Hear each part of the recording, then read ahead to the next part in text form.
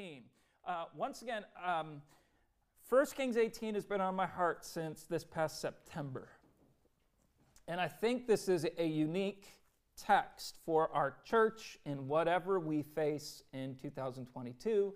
And I'll say it again, just as I did last year. I am not one who likes to be like, oh yeah, this is what the next year is going to look like. You know, you better get ready. God's going to do some stuff, blah, blah, blah, blah, blah. You know, and it's just like, okay, let the year come and we'll get to it. And it's usually the very opposite of whatever those pastors and preachers said was going to happen in the coming year and all this kind of stuff. So I'm not big on that stuff at all.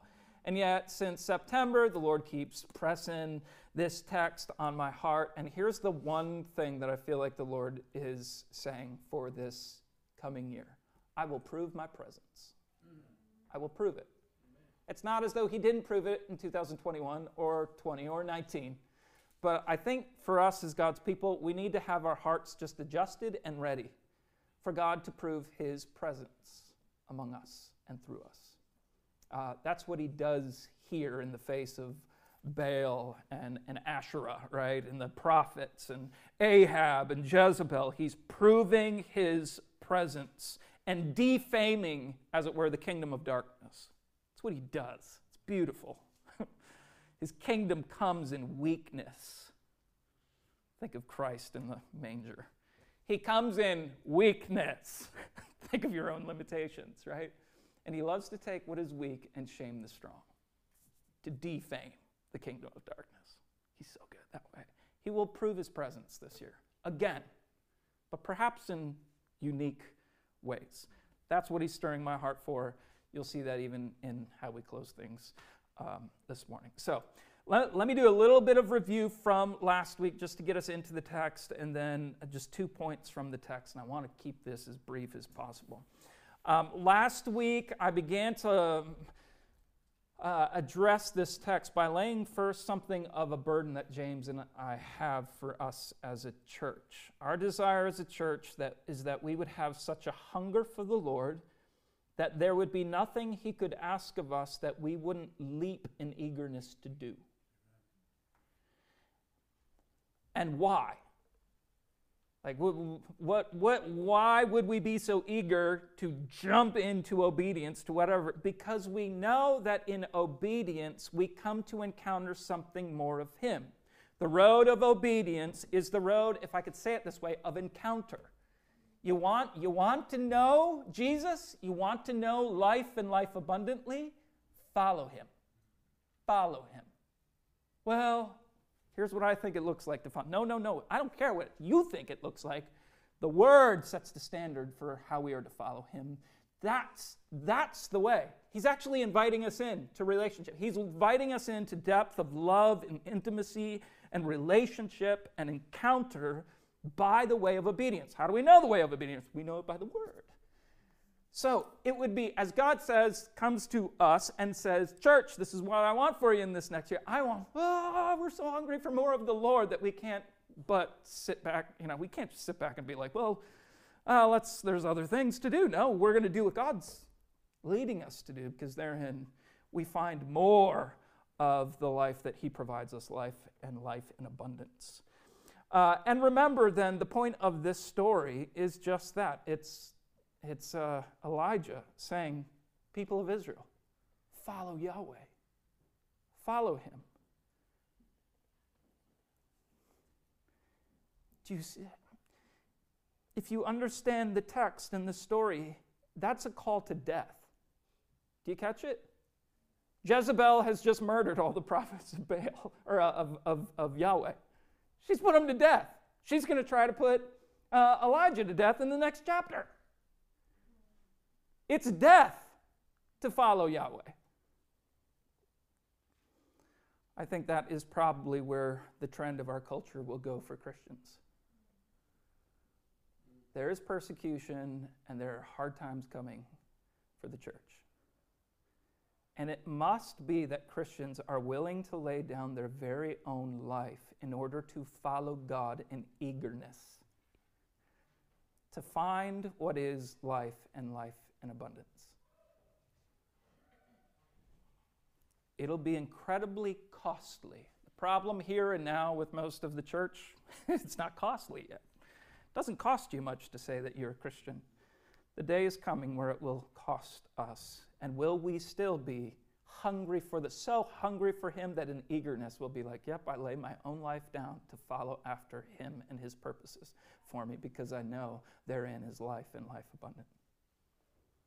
Last week, then, we also then considered some of the characters at play in this story. Ahab, king of Israel, he's not a good dude. He brings Baal worship into the context of God's people. Jezebel, he marries Jezebel. Jezebel is actually married to a Canaanite father who is actually, yes, king, but also probably high priest of Baal worship.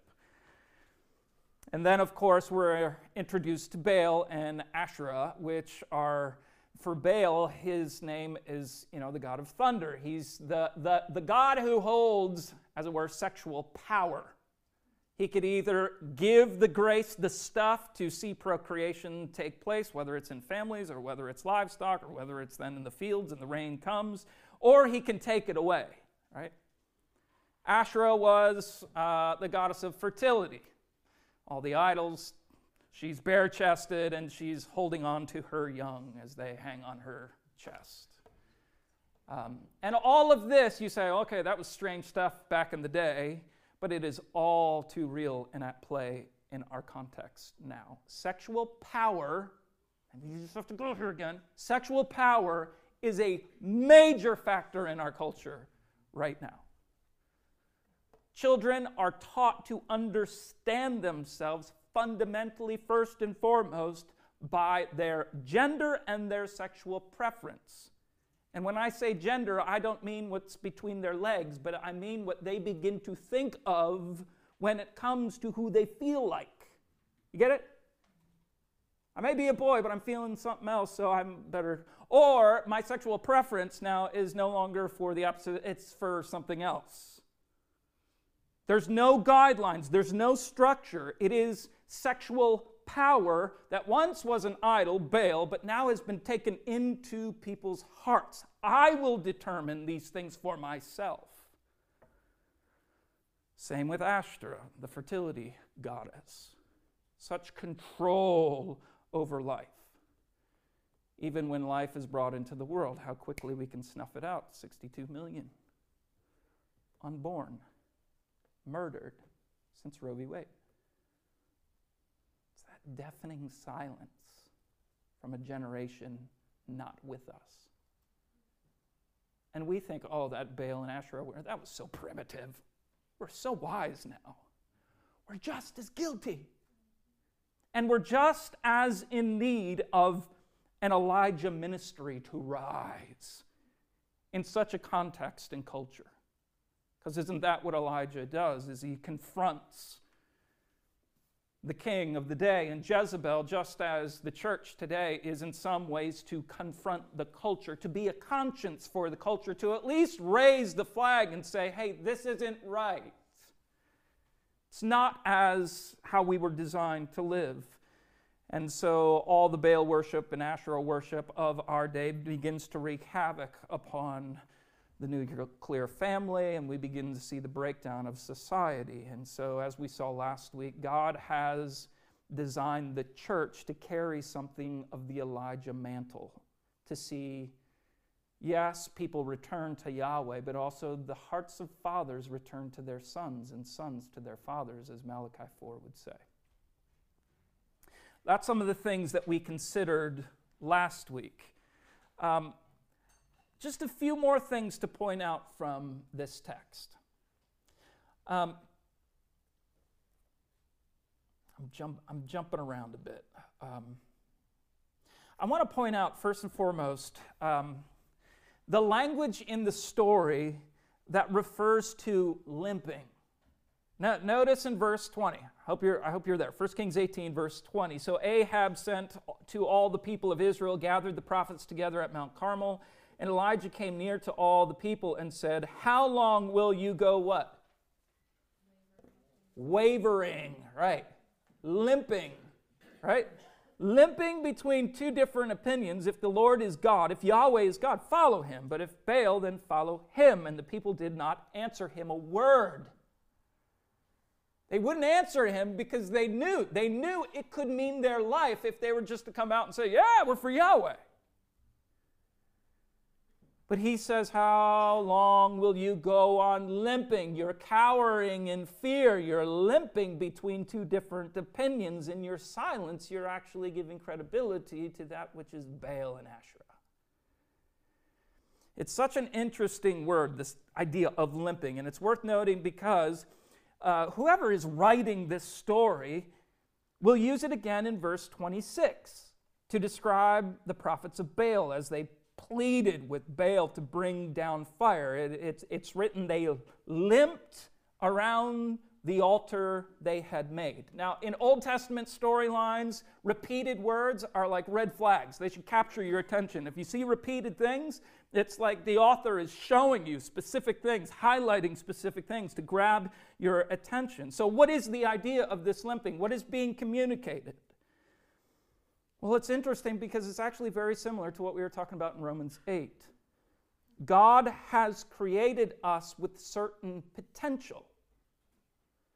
Right? It's the acorn and the oak tree dynamic. God has created us, even in our humanity, for certain potential, that which we might grow into. And for every one of God's people, there is something of human flourishing to be realized with their God. And so, therefore, to be divided in your devotion to the God who's designed you is to become actually less and less human. You lose something of yourself when it's not given over in surrender to God, to Yahweh.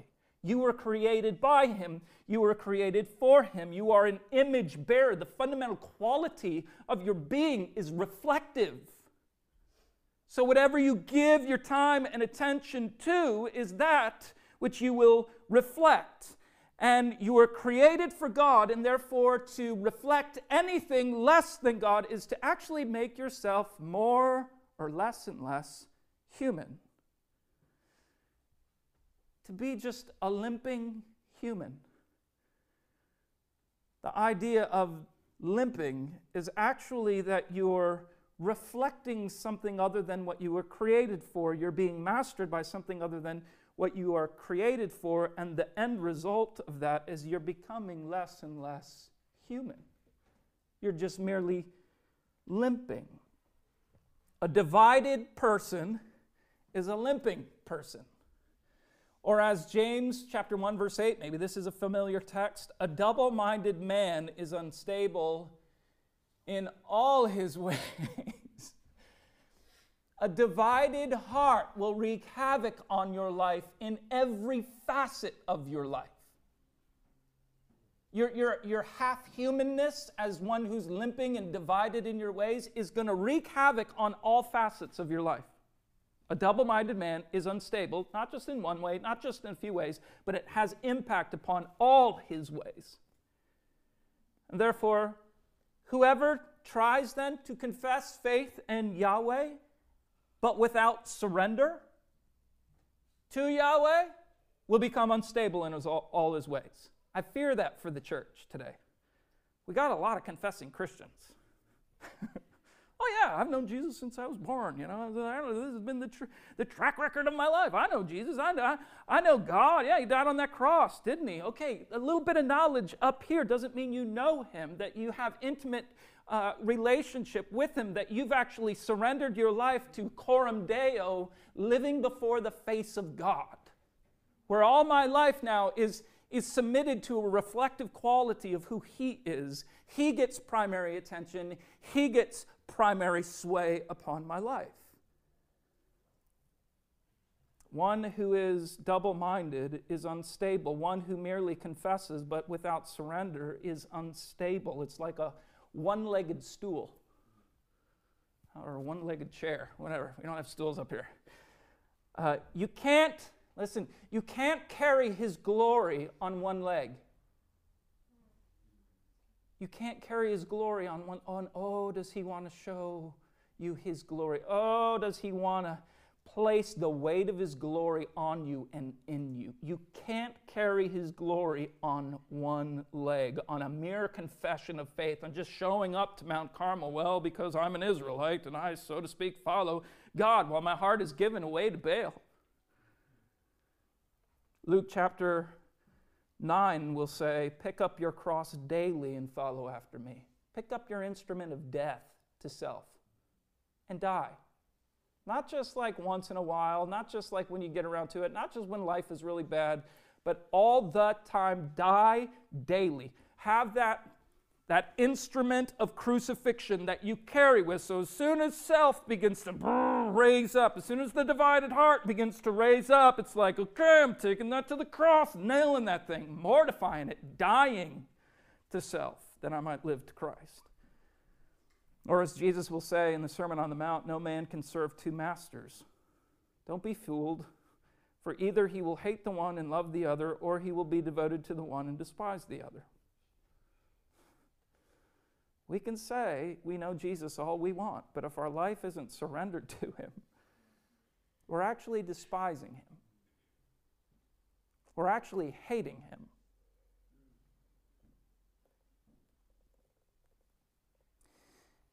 And one of the ways that we can know that our hearts are divided, that we are unstable in all our ways, or that we're just limping along, one of the ways that we can know that is because whenever his commandments come to us, we feel as though they are crushing and burdensome. 1 John chapter 5 says, by this we know that we love the children of God when we love God and obey his commandments. For this is the love of God, that we keep his commandments, and his commandments are not burdensome. In other words, catch it. If you know his love, if you've experienced his love, not just up in your head, okay, I know God loves me, I've known John chapter 3:16 for my whole life since I was a little baby, so I know, he loves me. But if your heart doesn't know that he loves you, his commandments will be burdensome. What, you call me to a surrendered life, you call me to gather in fellowship, you call me to pray and to the spiritual disciplines. Those things will feel like weights upon your back if you have never, or maybe not in a while, have encountered something of his love. Catch it? They will be burdensome to you if you don't know his love for you. But when you know his love, they are not burdensome. You know that he's calling you into life and life in abundance. But isn't it true? I'm testifying my own heart. I know this divided heart. I know how quickly I can walk away from his love. I know how quickly his commandments become burdensome. I know how quickly I can become double-minded, serving two masters. But there's more to this text than just that. I was studying through this. I'm jumping and worshiping the Lord as I'm actually studying this stuff. This is amazing. This is incredible. I want to show you another point to this word limping. Look at in verse 26, the prophets of Baal, they limp around the altar. Verse 27, Elijah, he mocks them. It's fantastic mockery, Is Baal, is he in the bathroom or what's he doing, relieving himself? And so they bloody themselves as they're limping around. They do all of this. What devotion to Baal they portray. It's incredible. But then in verse 30, Elijah pulls God's people together, and it says, he repaired the altar of the Lord that had been thrown down. Elijah took 12 stones, according to the number of the tribes of the sons of Jacob, to whom the word of the Lord came, saying, Israel shall be your name. And with the stones he made an altar in the name of the Lord. Now, if you're writing this history, what's the point? Why even interject that? Oh, you took 12 stones. Tribes of the son of Jacob, whom the word of the Lord came, Israel shall be your name. Why put that into the storyline? Why can't you just say, build an altar? Even 12 stones. You threw 12 stones for 12 tribes. Makes sense. Why put that in there? On one hand, it seems as though they had forgotten who they were as God's family. Remember, Elijah's ministry is turning the father's hearts to the son and the son to the father. Elijah is calling God's people back to their family roots and to the glorious promises that they carried together, namely that there would be a Messiah who would come through them and restore all things. This reference to Jacob is a reference to God's people as a united family. He's saying, you're a family. It's time to come back to the promises that God has given you and to claim them as your own. But, moreover, this is where it gets exciting to me. You remember the occasion when God actually changed Jacob's name to Israel. Genesis 32. Jacob is another broken family, right? Jacob, Esau, twins, Jacob gets the blessing because he was that deceiver, that supplanter. And that's what his name means. And so this divides the family, so to speak. And Esau's coming after Jacob. Jacob's on the run for his life. Kind of like what God's people and the prophets of Yahweh were in this context, running from Jezebel. And so it's stated in Genesis 32 that as Jacob's on the run, Jacob wrestles with a man through the night, which is a strange thing. And yet he wrestles with this man who we later come to realize is God himself, perhaps the pre-incarnate Christ himself. And he holds on. As he's wrestling this man in the night, he holds on to this man until he blesses him. And the blessing is that his name is changed from the supplanter deceiver, right, to Israel, which means God fights for me. But in that encounter, in that wrestle for the blessing, what did Jacob walk away with? Do you remember? A limp. Oh, isn't it good? Whoever is writing the history of 1 Kings 18, she, they know the stuff. Right? They know the history. They're weaving it together so we might see the point here. Jacob walked away with a limp. The writer is using this idea of limping in 1 Kings 18 in two ways then. One, to describe what a divided heart looks like. It symbolizes something that is less than human. And yet, second, to describe what it may cost to become truly human. You see it? The idea is, will you pursue Jesus at all cost that you might have the blessing of his presence? Are you willing for him to break you in order that he might bless you? As Tozer said, it's doubtful whether God can bless a man greatly until he has hurt him deeply. Why? Because it's in the breaking, it's in the dying to self that we become those who might rightly steward the blessing of his presence. So the text in 1 Kings 18 is really causing us to ask this question: what kind of limp are you willing to walk with? A limp of a divided, fruitless, unstable life? Or the limp of having given all to go after God? What is your life perhaps even defined by right now? Unstable duplicity or undignified devotion? That statement right there just makes me feel good as someone who's writing this. It's one of those things where pastorally I kept it in there, but the Lord's saying, stop trying to be wise with your words. And I kept it in there so I could just say that, confess it. Unstable duplicity or undignified devotion. Let the point hit you. Don't let my stupid trying to be cute with words get in the way of it. You see, what you love and prize, you'll make every effort to pursue. What you love and prize, you'll make every effort to pursue. You could go through your own life right now and just, okay, where is my time and attention and resources going? What's the greatest factor that moves them? What you love and prize, you'll make every effort to pursue. When I was dating Jody, look out. Oh, shoot. When I was dating Jody, we dated long distance. There wasn't any discomfort that I wouldn't endure to get face to face with her. And it was actually quite easy to do it. She took priority over school. I was in seminary at the time. My grades plummeted, and yet, man, I'd still stay up all hours of the night talking on the phone, even knowing I wasn't going to get study in for that test the next day. I was willing to give even that up in order to get face to face, or ear to ear, so to speak, with her. Financially, I went in the hole.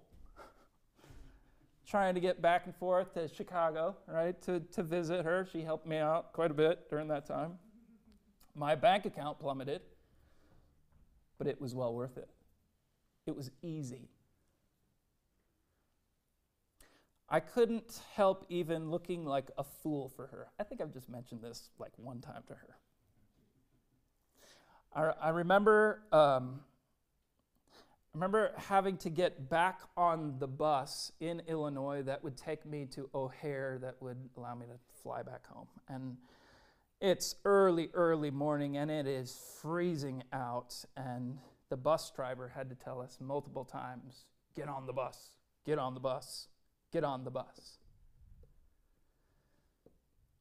And so, in incredible reluctance, I get on the bus. And I break down in tears. And I'm breaking down in tears knowing that my sobs are turning heads in the bus. What is wrong with this guy? What is wrong with this guy? Through my tears, I'm looking up, and, there's the bus driver. He's looking at his big mirror, staring at me just like, what is wrong with this guy? But even that was well worth it. I'll look like a fool to prize her. I look like a fool to go through the grueling difficulty of being separated from her and with all the emotions and the mess that comes with it. I don't care. I'll be a fool for her sake, to get near her, to be with her, to grieve when I'm not with her. And guess what? It's all easy. It's all easy. What you love and what you prize, you'll make every effort to pursue. You'll limp. You'll make every sacrifice. It don't matter. It don't matter when I know who I love and I know who I want to get face to face with. So again, I ask, what kind of pursuit is your life defined by right now? Unstable duplicity or reckless, undignified devotion? You see, this text then isn't merely warning you against the consequences of being divided. It's also about the consequences of being wholly given. It will and it must cost you. You can't give yourself to Christ and not have to die to yourself. You'll have to walk with a limp. But you get to walk with Him who is life and life abundant. With that, there's a second point to this text. Again, repeated phrases are highlighting what this text is all about. Second is not only the limping Christian, but second is the answering God.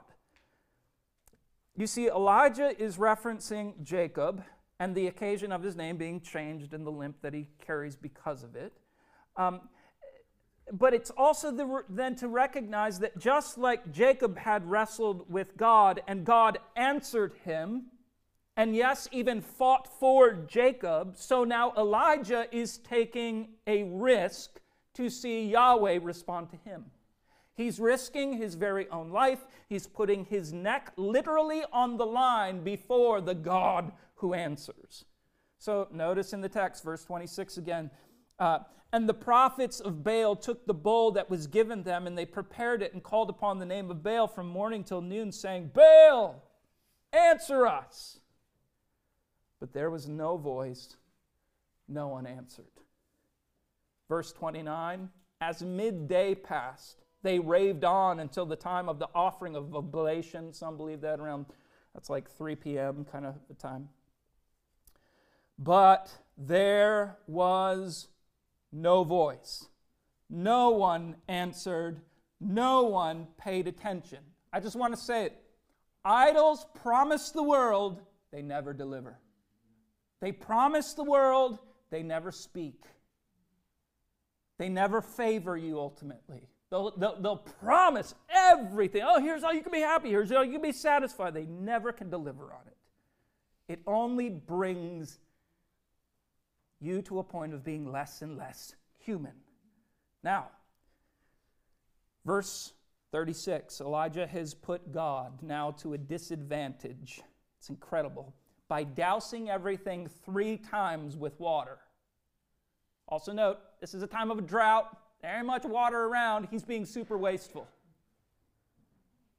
He's dousing 3 times with water. Douse the altar, douse the moat that goes around it that he's created, all this kind of stuff. Douse it all with water. Just to note this, God loves working at a disadvantage.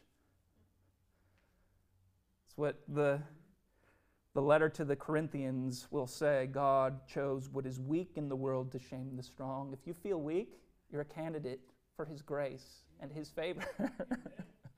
That's good news for us, right? But then you get down to verse 36. At the time of the offering of the oblation, that's 3 p.m., some say it's even sunset. They've gone on all day cutting themselves, calling out to Baal, and now it's time for Yahweh to show up. So Elijah the prophet came near and said, O Lord, God of Abraham, Isaac, and Jacob, let it be known this day that you are the God in Israel, and that I am your servant, and that I have done all these things at your word. Notice, here's the repeated word. Answer me, O Lord, answer me, that this people may know that you, O Lord, are God, and that you have turned their hearts back. Then the fire of the Lord fell and consumed the burnt offering and the wood and the stones and the dust, and licked up the water that was in the trench. And when all the people saw it, they fell on their faces and said, The Lord Yahweh, He is God. The Lord Yahweh, He is God. God answered. It's important for us to note, Christians, God is a speaking God. He is an acting God. He moves, He acts, He speaks. To give yourself to Him without undivided devotion, He can't but reveal Himself to you and speak to you and act for you. You catch it? He loves your devotion. He loves your surrender. He's just bidding you come. Come on, come on, come on, come on, come on. I got things to say to you. I got my presence for you to encounter. I got more for you to know of me. Now, of course, God is a speaking God by nature. That's His attribute. He speaks the world into existence, for instance.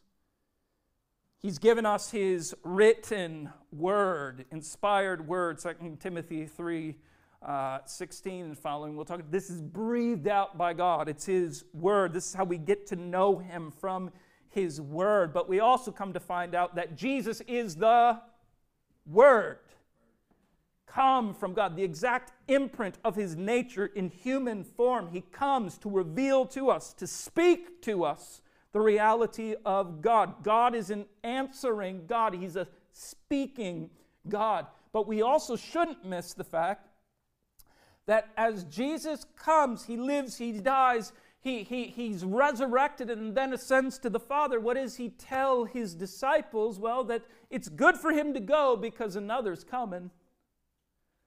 The Holy Spirit who will lead you into all truth, the words of God. Right? He's going to lead you, and even as Acts chapter 1 verse 4, Jesus ordered them not to depart from Israel, but to wait for the promise of the Father, which he said, "You heard from me, for John the Baptist baptized with water, but you will be baptized with the Holy Spirit." It's this particular encounter with God, an encounter, as Matthew chapter 3 verse 11 would say, with the fire of his presence that gave people such an assurance of the Father's love and an empowerment for ministry. That's where the church begins, with the necessary filling of the Holy Spirit, the fire of God to fall upon them, to answer their prayers as they waited upon him, to come and to actually give them an experience of his love and an experience of his power to actually live out the ministry that God had called them to walk in, to be fully human. You will not know freedom apart from God. You will not know freedom apart from surrender to God. You will not know freedom without following in the way of God. He has so much good stuff for you, and it's, once again, easy. It's easy. I know for some of us, the things we face, the struggles going on in our life right now, it doesn't seem easy. It seems like a mountain that stands before me. It seems like chains on my hands, chains on my feet, chains on my mind. It's chains, chains, chains, chains, chains. Can't seem to get anywhere in this life. It's just one word, as Martin Luther says. One word will fall the enemy. It is that word who came, Jesus. And he didn't leave us abandoned. He came now giving us his Spirit to come and grant us something of the incredible love of the Lord, so that to follow Jesus, it's easy. Now, I say all of that.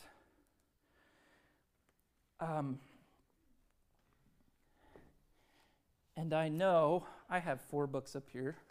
Probably should note that. These books are all about experiences of God's people throughout church history,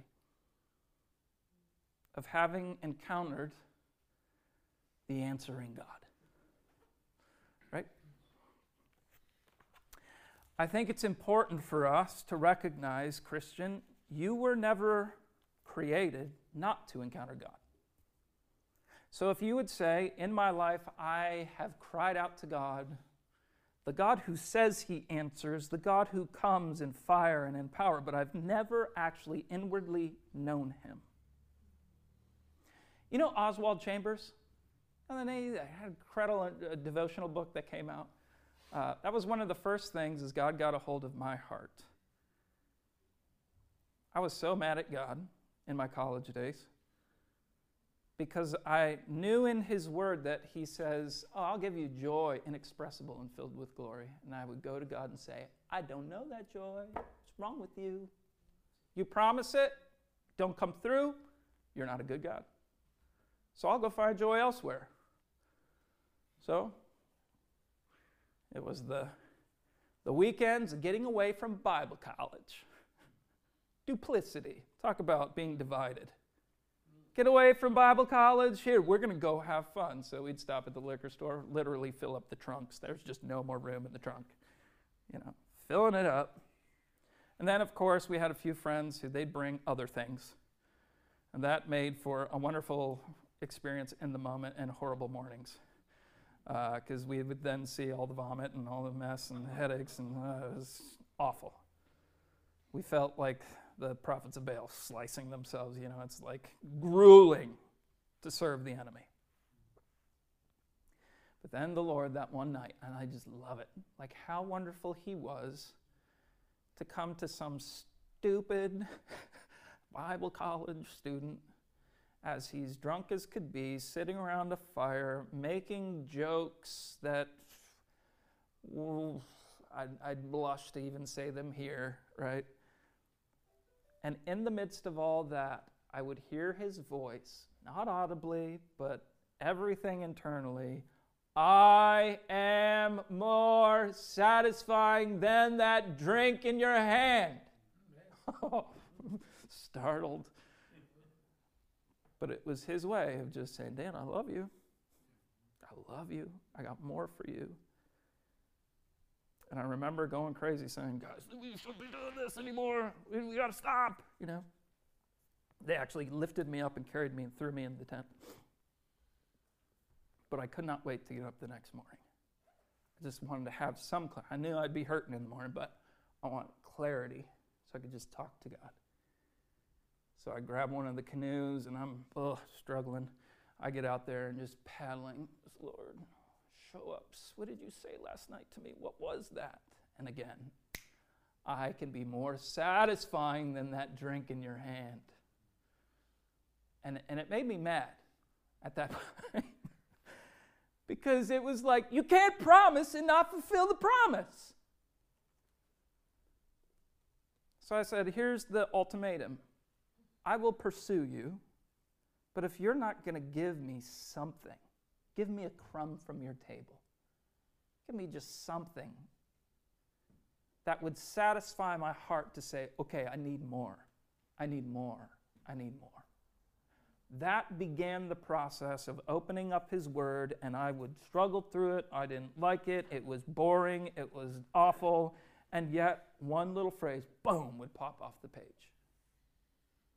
And I remember, even back then, 1 Corinthians 3:18 and 2 Peter 3:18. Both of those texts were now, boom. And it was all about, get your eyes on Jesus, get your eyes on Jesus, get your eyes on Jesus. And little by little, that began redirecting my heart to say, wow, Jesus is life and life in abundance. I have been feasting on stale, moldy bread when I have a feast before me in Jesus. Life and life in abundance. I've been limping along when I could be going after him. And that only began the process. I would waste your day talking about other experiences with the Lord along the way that I had to go. It had to be costly. But it was easy because he was so faithful to come face to face. Just say, Dan, I love you. I got stuff for you. This church, what we're doing here is a result of those encounters. I wouldn't be here if it wasn't for those encounters. I would have been like, oh, I can't do this. Run for the hills. Play a Jonah. But he's so faithful. When we throw ourselves before him and say, Lord, I need a touch from you. He's so faithful to do it. Oswald Chambers, back to the Boulevard.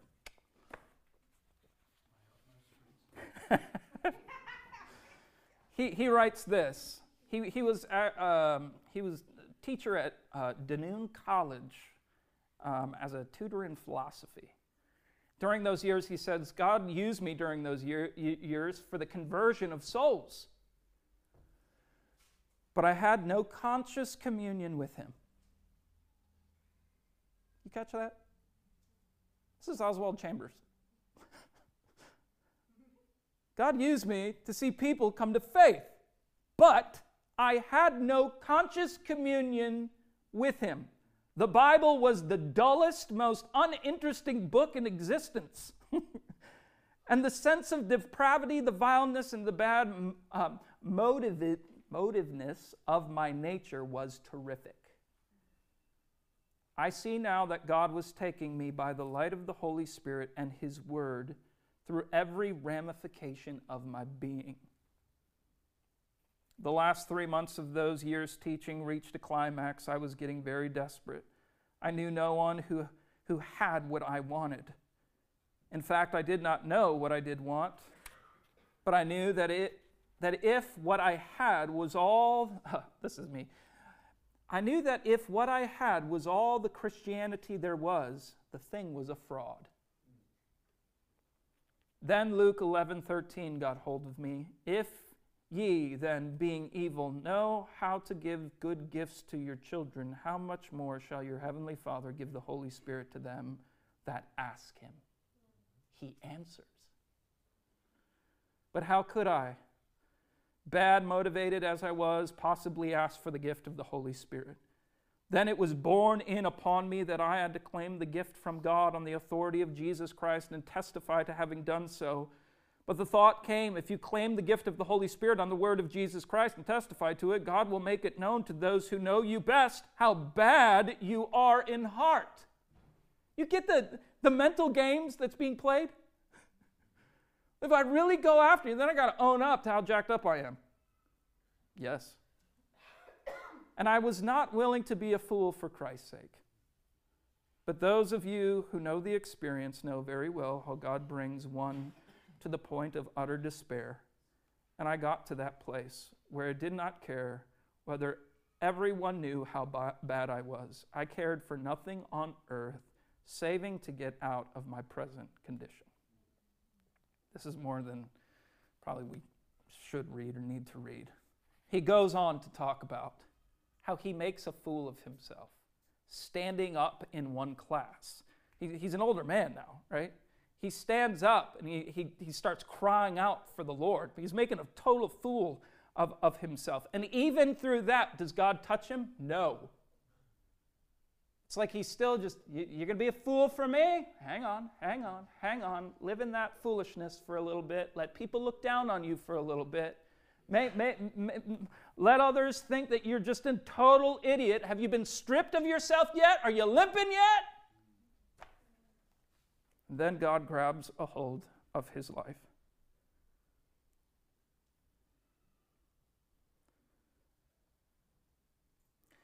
He goes on. He goes on. Maybe I can just summarize. If the previous 4 years have been hell on earth, these 5 years, he says, since that occurrence of finally being touched by the Lord, have truly been heaven on earth. Glory be to God. The last aching abyss of the human heart is filled with overflowing with the love of God. Love is the beginning. Love is the middle. Love is the end. After he comes in, all you see is Jesus only, Jesus ever.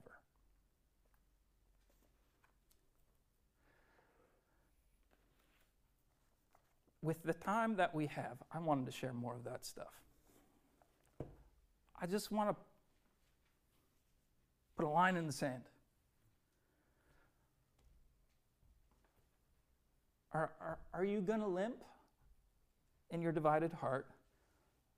Or are you going to limp as being one who's like, I got to go after God with all. I don't care what it costs. I need a touch from the Lord. Maybe you say, I've confessed Christ, but I've never had an experience with the Lord. I've never had, as Oswald Chambers says, conscious communion with him. It's the same word that Martin Lloyd-Jones uses. R.T. Kendall, he followed up preaching at Westminster Chapel in London after Lloyd-Jones' retirement, or soon after. And so they talked quite a bit together. Martin Lloyd-Jones is known as this reformed preacher of preachers. But and if the language was used back then, he would have plainly called himself a charismatic. He called himself a Calvinist Methodist, right? Just to kind of be like, I am open to the gift. R.T. Kendall speaks of an interaction that he had with Martin Lloyd-Jones as they discuss some of the Puritans and the Puritans' conviction that they must come to a conscious experience of the Holy Spirit. And so R.T. Kendall's bringing these resources as Lloyd-Jones is retired, an old man, years just from his deathbed. And he's bringing these resources and he's saying, here are these Puritans saying we need a conscious experience of the Lord. And then Martin Lloyd-Jones turns to R.T. Kendall and he says, do you believe this? And R.T. Kendall says, yes. And R.T. Kendall says, there with tears rolling down Martin Lloyd-Jones' face, he says, those are the most beautiful words that have ever come out of your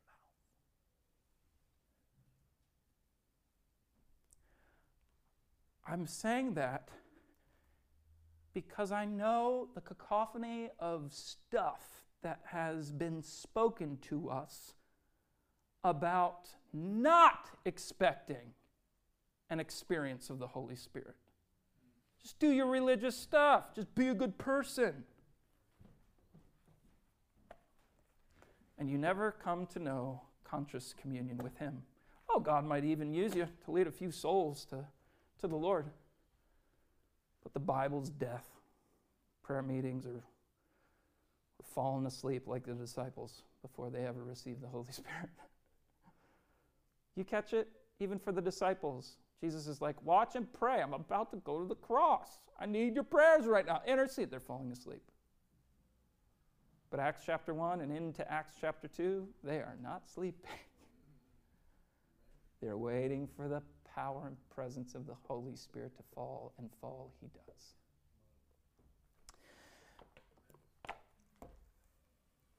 So, let's get to it. Musicians, come on up. Here's what I want to throw before you.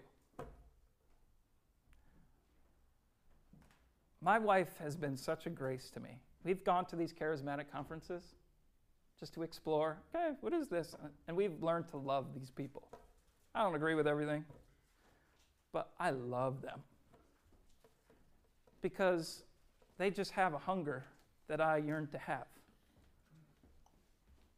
And after every service, you know, I'm sitting there, we're praying, all right, end of the service, we're praying.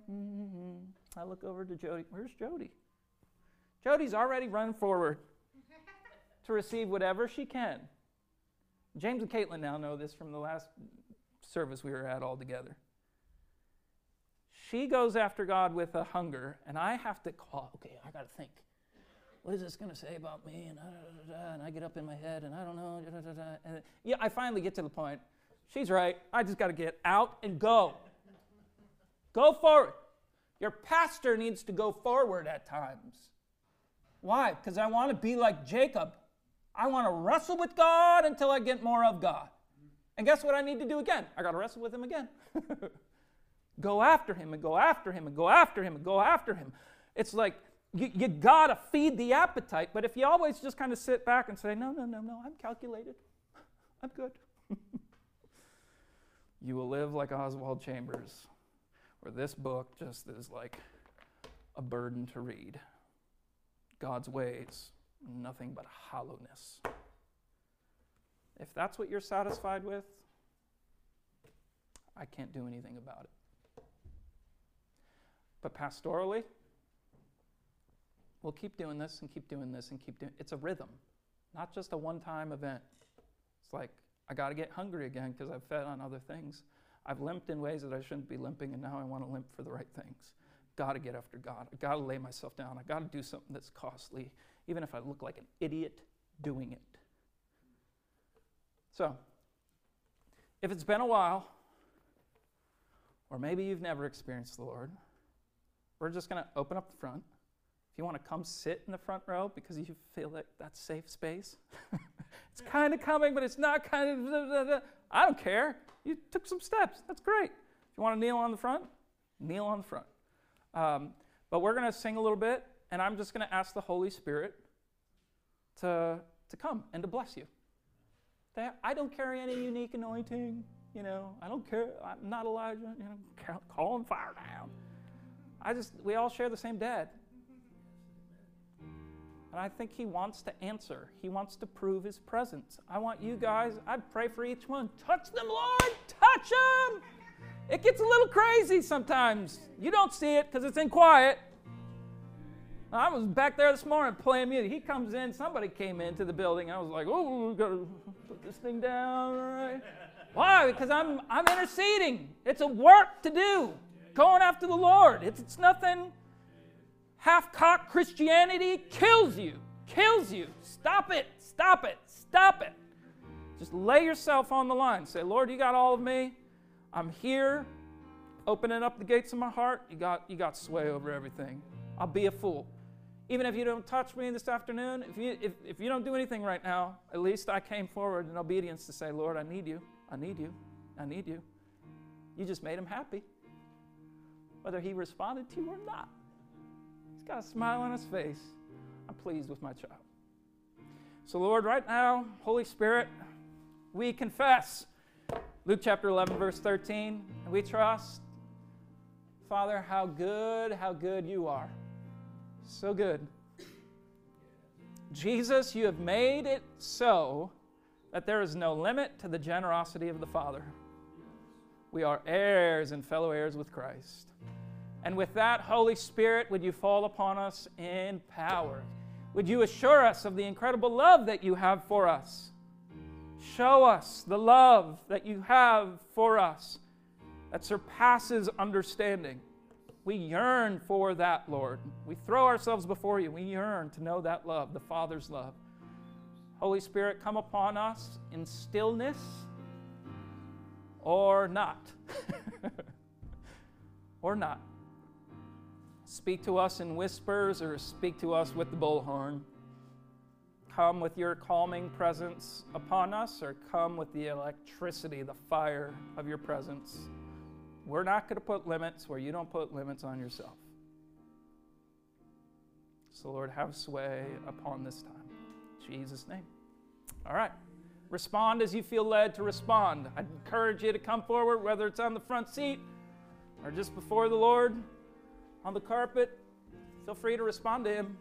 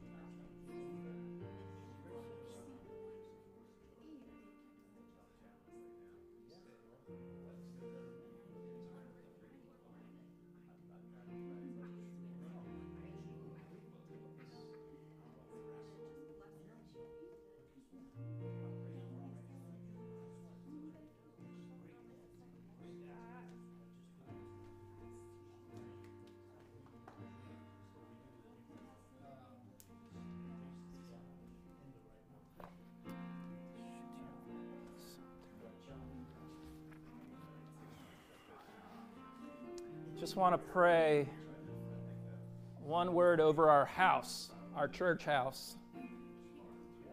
And it's specifically for the kids upstairs, but I want to read something and then pray. And if you're ministering, keep on going. Don't let me be a distraction.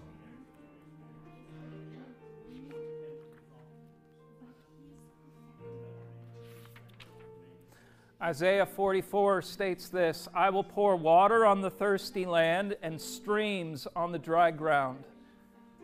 I will pour out my spirit on your children and my blessing upon your descendants. They will spring up like grass in a meadow, like poplar trees by flowing streams. As one author writes, he says, in normal church life, we have a low spiritual expectation for our children. We do not expect much from them because we do not expect much from ourselves.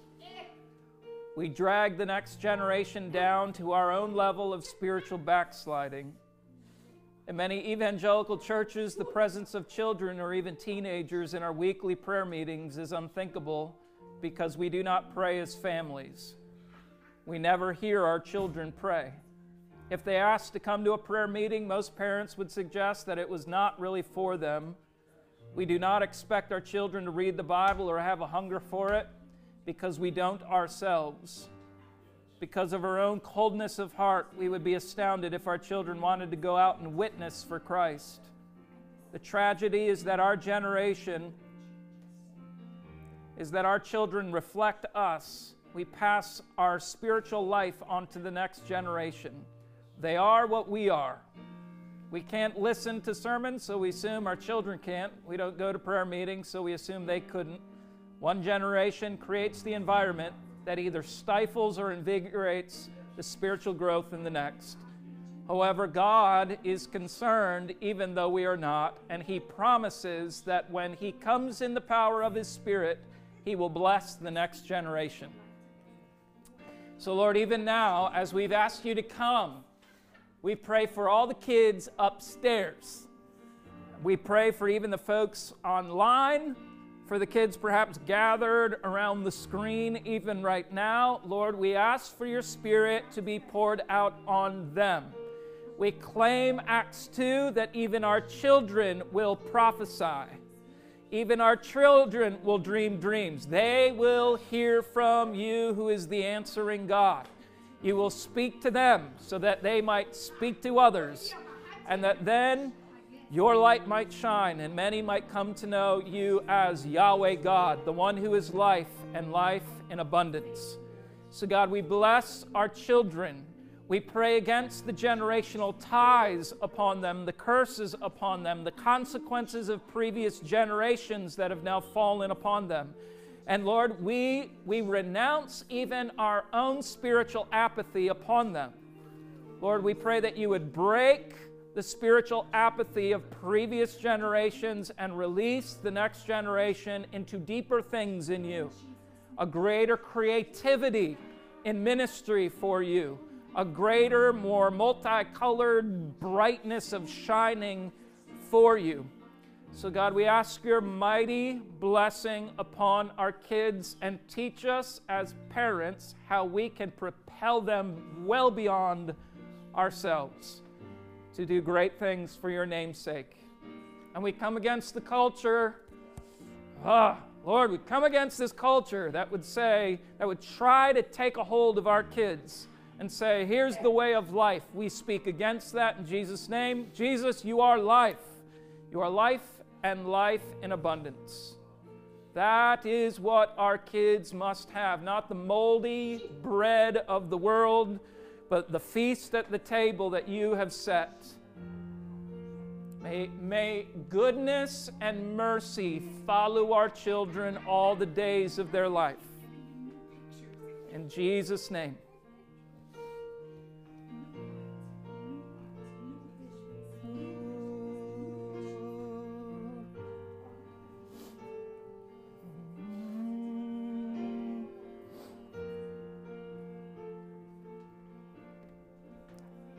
Praise you, Lord.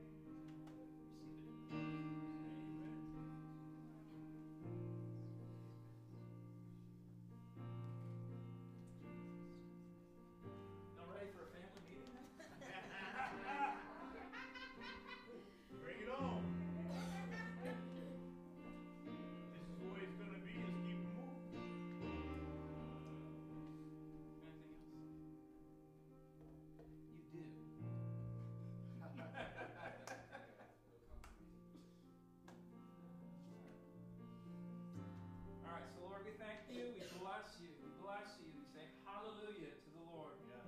Yes, we thank you for your kindness and your grace upon us. And Lord, for every other need that may have been represented here, Lord, thank you that you take note, even when we don't bring it forward for prayer and take the brave step. Thank you that you're aware and you care, Yes. and you want to step into them. Yes. So, Lord, your arm is not so short as to reach into every need represented here. But God, I pray over us that you not only meet the needs, but I pray that you call us in to this life of sacrifice, where, yeah, it's costly. We might even have to limp through this life, but with the limp, we know we got him who is life and life in abundance. It's easy to limp when it's come at the cost of knowing and encountering you. It's easy. So Lord, let it be. Let it be easy. Let us quickly crucify ourselves. Put ourselves to the side so